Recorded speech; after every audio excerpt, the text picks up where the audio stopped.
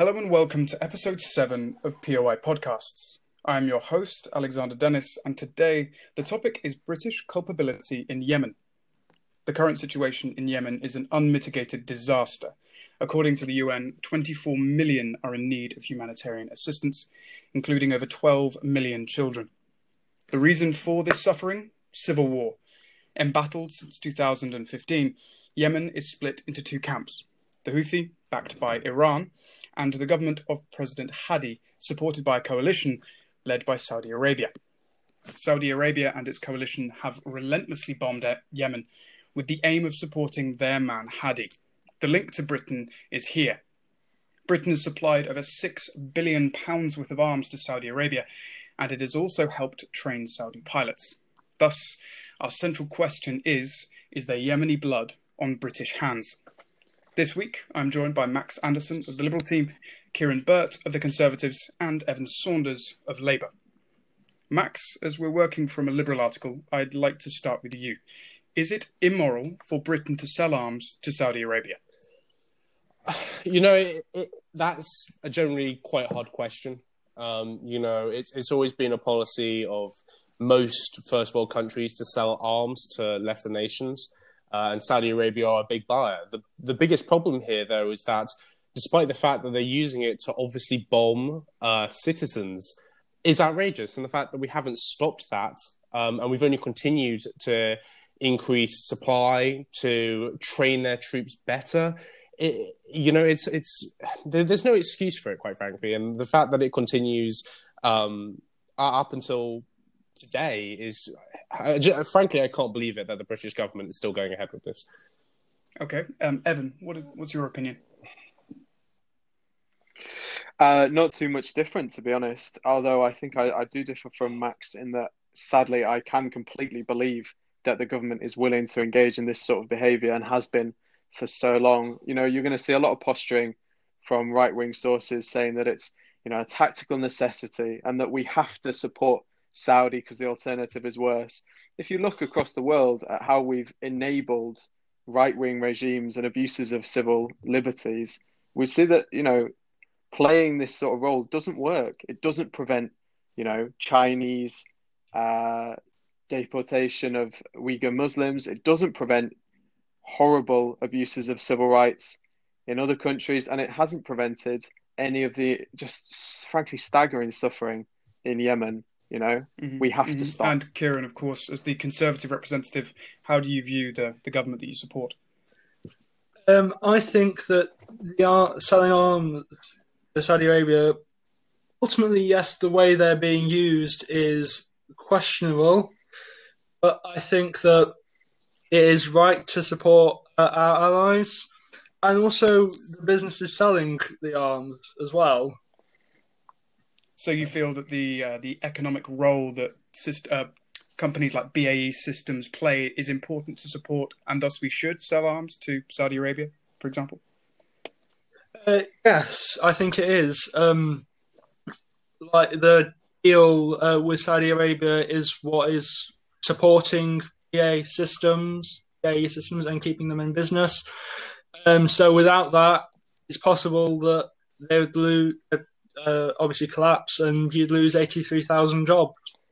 So I'd love to jump right back in there and go back at those 3 points. I think they're pretty obvious from the article. I did think it was well written, but obviously I disagree with the conclusions immensely. I also disagree with what you just said there. Use the word questionable, Kieran, as if there's any sort of question as to the magnitude of human suffering currently going on in Yemen. There's no question. We just need an answer. You also talked about our quote-unquote allies in the Middle East. Oh, Saudi Arabia, how proud we are to support them. A country that we ourselves have imposed sanctions on senior figures, a country that killed Jamal Khashoggi in effectively broad daylight. Are these the allies we really want in the Middle East or across the world? And finally, you talked about that white elephant for the Tory party, the economy. Oh, the economy.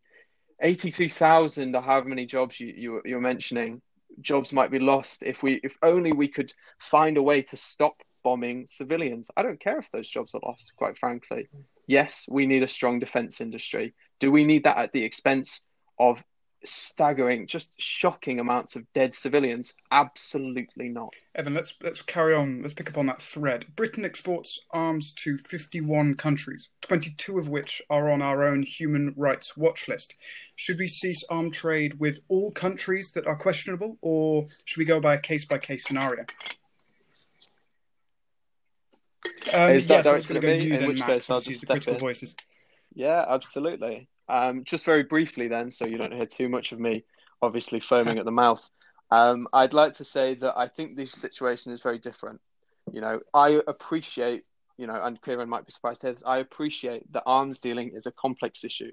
It's a necessary evil. What we have to ask ourselves is where we draw the line. Yes, there may be a number of countries who we view with suspicion, but we still do business with, whether that's arms deals or otherwise. What we cannot do, what we absolutely must not enable, is actively selling weapons to people who are unquestionably murdering civilians. It's a very different thing to have, you know, some areas of their politics that we find questionable, that we find disagreeable. This is not one of those areas. Okay, and Max? Look, it's interesting that I think there's one really major point that we've got to make here is that there is a question with private military and private military companies, private security companies in this country. BAE is a private security company. End of. You know, they're the modern day form of mercenaries. The impact that they are having across the world, in not even just in Yemen. You know, you look at the impacts that it can have in Africa. You know, you go back. You look across the world.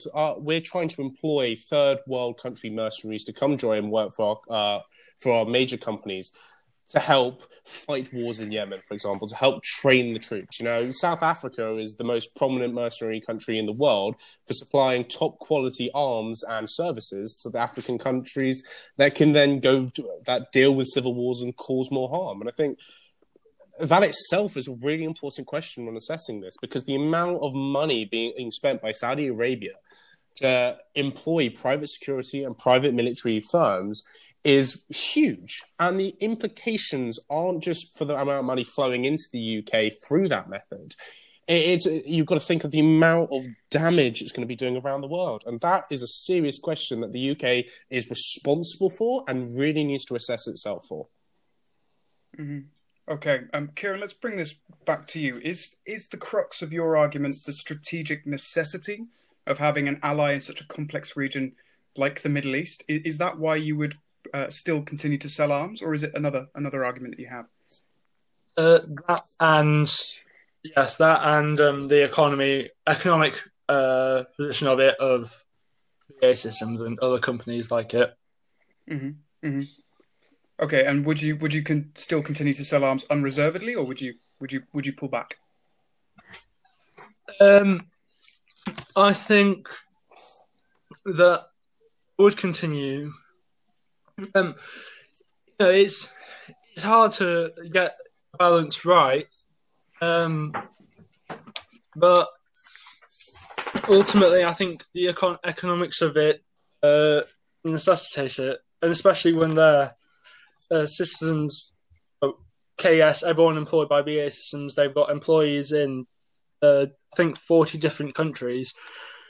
So it's a big company. But I hope it's okay I can butt in here, Alex. Is it the economy that important that we effectively just kill innocent people? Then what Saudi Arabians do with the weapons is ultimately up to their discretion. But you know, but then that's fine. But then you might as well start applying that to every single facet of life. There's no point funding the NHS because that costs us money, and it doesn't matter if we save people's lives. At the end of the day, it costs us money. So we can boost the economy by not funding the NHS, and let's put it into something else. I mean, that's kind of the point that you're making, isn't it? No, because ultimately the NHS is helping British people and helping them get back to work, and back to. So it's necessary to spend money there. I'd like to jump in here and just say, I think Kieran, look, I understand that you feel that it's a complex situation, but I really feel you've revealed your hand with what you just last said. You mentioned that, the NHS, great example that Max uses, we spend money to save lives. Why would we, lose money to also save lives? You said we do it for the sake of British people. And I think it ties right back into what you said in your article. The government must put citizens, companies, military, and economy first. I think what you really meant to say there is that you think that we need to put British citizens, British companies, the British military and economy first. Let's be honest, you don't really care about the lives of the Yemeni who are suffering. You don't have no intention of seeing this conflict stop. You offered no conditions in your article. It seems that you're quite happy to continue taking this dirty money to allow the suffering to continue, turn a blind eye. No. It's important. I think it's important to also take steps to help stop the war in Yemen. We spent millions on humanitarian aid. I can't remember the exact figure. But I think we should be working with the Saudi Arabians to work towards stopping the war, stop suffering. But hold on, it's been half a decade, Kieran. Half a decade we've continued to sell arms to Saudi Arabia in a conflict they themselves said would only take a few weeks. 4 years later, we have the worst humanitarian crisis on our hands. Yeah, perhaps we do offer, £160 million worth of aid. Compare that to the 6.4 billion revenue we've made. The British economy is taken in as a result of our arms sales. It's a drop in the ocean, and I don't see the British government, I don't see the Saudi Arabian government offering any solutions, and I don't see you offering any solutions to how this is going to resolve I hope it's itself. okay I can come in here as well. As we've got to remember, this war was effectively sorted out in 2015. The war had ended, that the Hadi government had left Yemen, knowing that it had ultimately lost. It had lost support for its austerity measures across Yemen. It was in a horrible position, and unfortunately, Salah has been there for 33 years beforehand, but people wanted him back. And the war had been finished. And guess what? Saudi Arabia, the moment that, the Hadi government knocked on their door, they gave them a position to work from, and they started bombing Yemen. And that's where this position has gone from. A semi-finished war, and it's only been continued because of Saudi Arabia's actions, which has, again, been pushed by the UK and the US. I mean, you can't say that we're selling weapons to end the war. We're selling weapons to continue the war, because also at the same time, war is profitable. So it'd be brilliant for the UK from what I can only make assumptions, but it must be actually somewhat beneficial for them to keep the war going then if it helps the economy. Max, would you then suggest that Britain pressure Saudi Arabia to stop the war? Oh, 100%. But at the same time, we're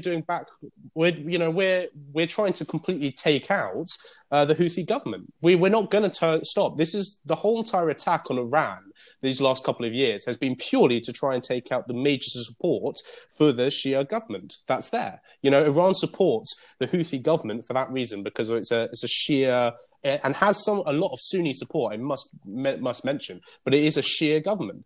And all our intervention with Iran, stopping ships, pushing major pressure on them, all boils down to US. Well, it's mainly the US who are pushing it, but we're certainly not stopping them from doing it. Comes to trying to help the Hadi government win. I would say 90% of the problem. I'd step in there, Max, if I'm just being honest. I don't think it's as simple as that. I mean, I don't sympathise with Kieran's argument at all, but I do sympathise with the complexity of the situation. The Iranian government, as we've seen in the last few days even, is not a desirable government. I understand that any involvement in the Middle East is choosing between the lesser of two evils, but I think we have to assess the situation and very clearly say, what is the greater evil here? And it's the suffering of the Yemeni people. And as a result, the only solution is that the British government stops bifurcating its strategy, imposing sanctions on some officials and then continuing to sell arms, and speaks with one voice and says unequivocally, we condemn the killing of civilians in Yemen, We will not sell to Saudi Arabia unless they can assure us that this will not continue, and only then can we work forward to ensure some sort of feasible solution. Sorry. Yeah, Kieran, come in here if you have anything to say. Yes, so I believe that Saudi Arabia did offer a ceasefire with the Houthis because of the coronavirus pandemic. However, that was ultimately rejected. And also, the human rights, they're taking steps to reduce them because the UN Secretary General, for example, removed the coalition from the list of actors failing to protect children because of a decrease in the killing and maiming of children. So there are clearly being steps taken to stop the murder of children. Well, that's very reassuring, isn't it? Well, they're taking steps. We're all, we can end the debate there and trust that the Saudi government will not continue something it's been fervently pursuing for the last 4 years. You'll forgive me if I'm not quite as convinced by Saudi propaganda as you seem to be. No, this is the UN Secretary General. The UN Secretary General, the UN, which has been immensely useful over the last 4 years in preventing this crisis. I think, if I'm being perfectly honest, as much as I respect institutions like the UN, they can only work with the clear operation of key partners. The UK is one of those. We have an outsized influence, an unwelcome influence, if you asked any of the Yemeni people, on this area of the Middle East. And we need to step back and realise that what we're doing is enabling a continued proxy conflict for the sake of control of oil routes, which is in itself an outdated and ultimately degrading type of energy. We have to wash our hands figuratively and pretty literally of all of this issue. This, as well, I'd like to add is, Evan makes a really strong point here, is that the UN's only as powerful as the Security Council allow it to be. And let's be honest, the US and the UK are pretty much sitting on their hands going, well, what do you want us to do? There is an awful lot more they could be doing, Kieran. I mean, to say it's words. It's simply words that they've put out here. And if they really thought they could be taking action, they could have done it, 4 years ago? They could really be trying, 8 years ago, since this has started to happen. 9 years ago, they could have made action. To only now be saying, we might be doing to try and help children. It's too late. The blood is on our hands now. We really have to try and help fix this. This is purely caused by us selling arms to Saudi Arabia and not condemning them. And, I'm shocked to say that that you think that the economy is more important than lives. So that's not what the government's there for. The government's there to help the economy. But at the end of the day, its sole focus is not making sure the economy is stable. Otherwise, people just turn into numbers. They're no longer people. They're just numbers. And that's, a very dangerous path to start going down when you think the economy is only numbers, not people. Okay, I'm just going to jump in at one last topic, and I think we should wrap up. Just to play devil's advocate, BAE Systems is the principal culprit, obviously, in this conversation. It's also the biggest manufacturer in Britain. If we did stop supplying the Saudis, which seems to be the consensus between two of us, they would simply change suppliers, and Yemenis would go on dying anyway. Is the culpability ultimately Saudi culpability, or is our part in this just as bad as what the Saudis are perpetrating in Yemen? Evan, how do you feel about that devil's advocate stance? Well, yeah, I do see that argument. And I think it comes back to something I said earlier. I mentioned the example of China. One of the big rhetorics that was everywhere in the 90s after the fall of the Berlin Wall, the fall of communism, was that this idea that trade was a liberalizing force. And if only we opened our borders and made, as Kieran seems to want to do, loads of money, we would be able to have some sort of outsized influence and bring these poor countries, into the warm and shining light of democracy. Has that happened? Is Russia any more liberal? Is China? Is Saudi Arabia? No, quite frankly, absolutely not. be as it may, global competition may result in BAE Systems moving elsewhere, and that would be a crying shame for the people who would be left behind. But let's not beat around the bush. The coronavirus crisis already mandates that we're going to have the biggest transfer of jobs and skills in this country we may have ever seen, let alone to talk about the climate crisis. Why should that not include jobs that are actively predicated on the murder of civilians as well as any other industry? Okay, just the last thoughts from you, Kieran. Obviously, you've been slightly outnumbered in this debate. Any final thoughts for you before we round up? Yes, I suppose that BAE Systems not only supply, obviously, the world, but they supply our military. So with projects like the F-35 Lightning, so it would also be a loss to our military and our defence if they were to just simply disappear, like you seem to want. So interesting, a geo-economic point to finish on. Well, that's all we have time for this week on POI Podcasts. You've been joined by Max, Kieran, Evan, and myself. We'll see you next week.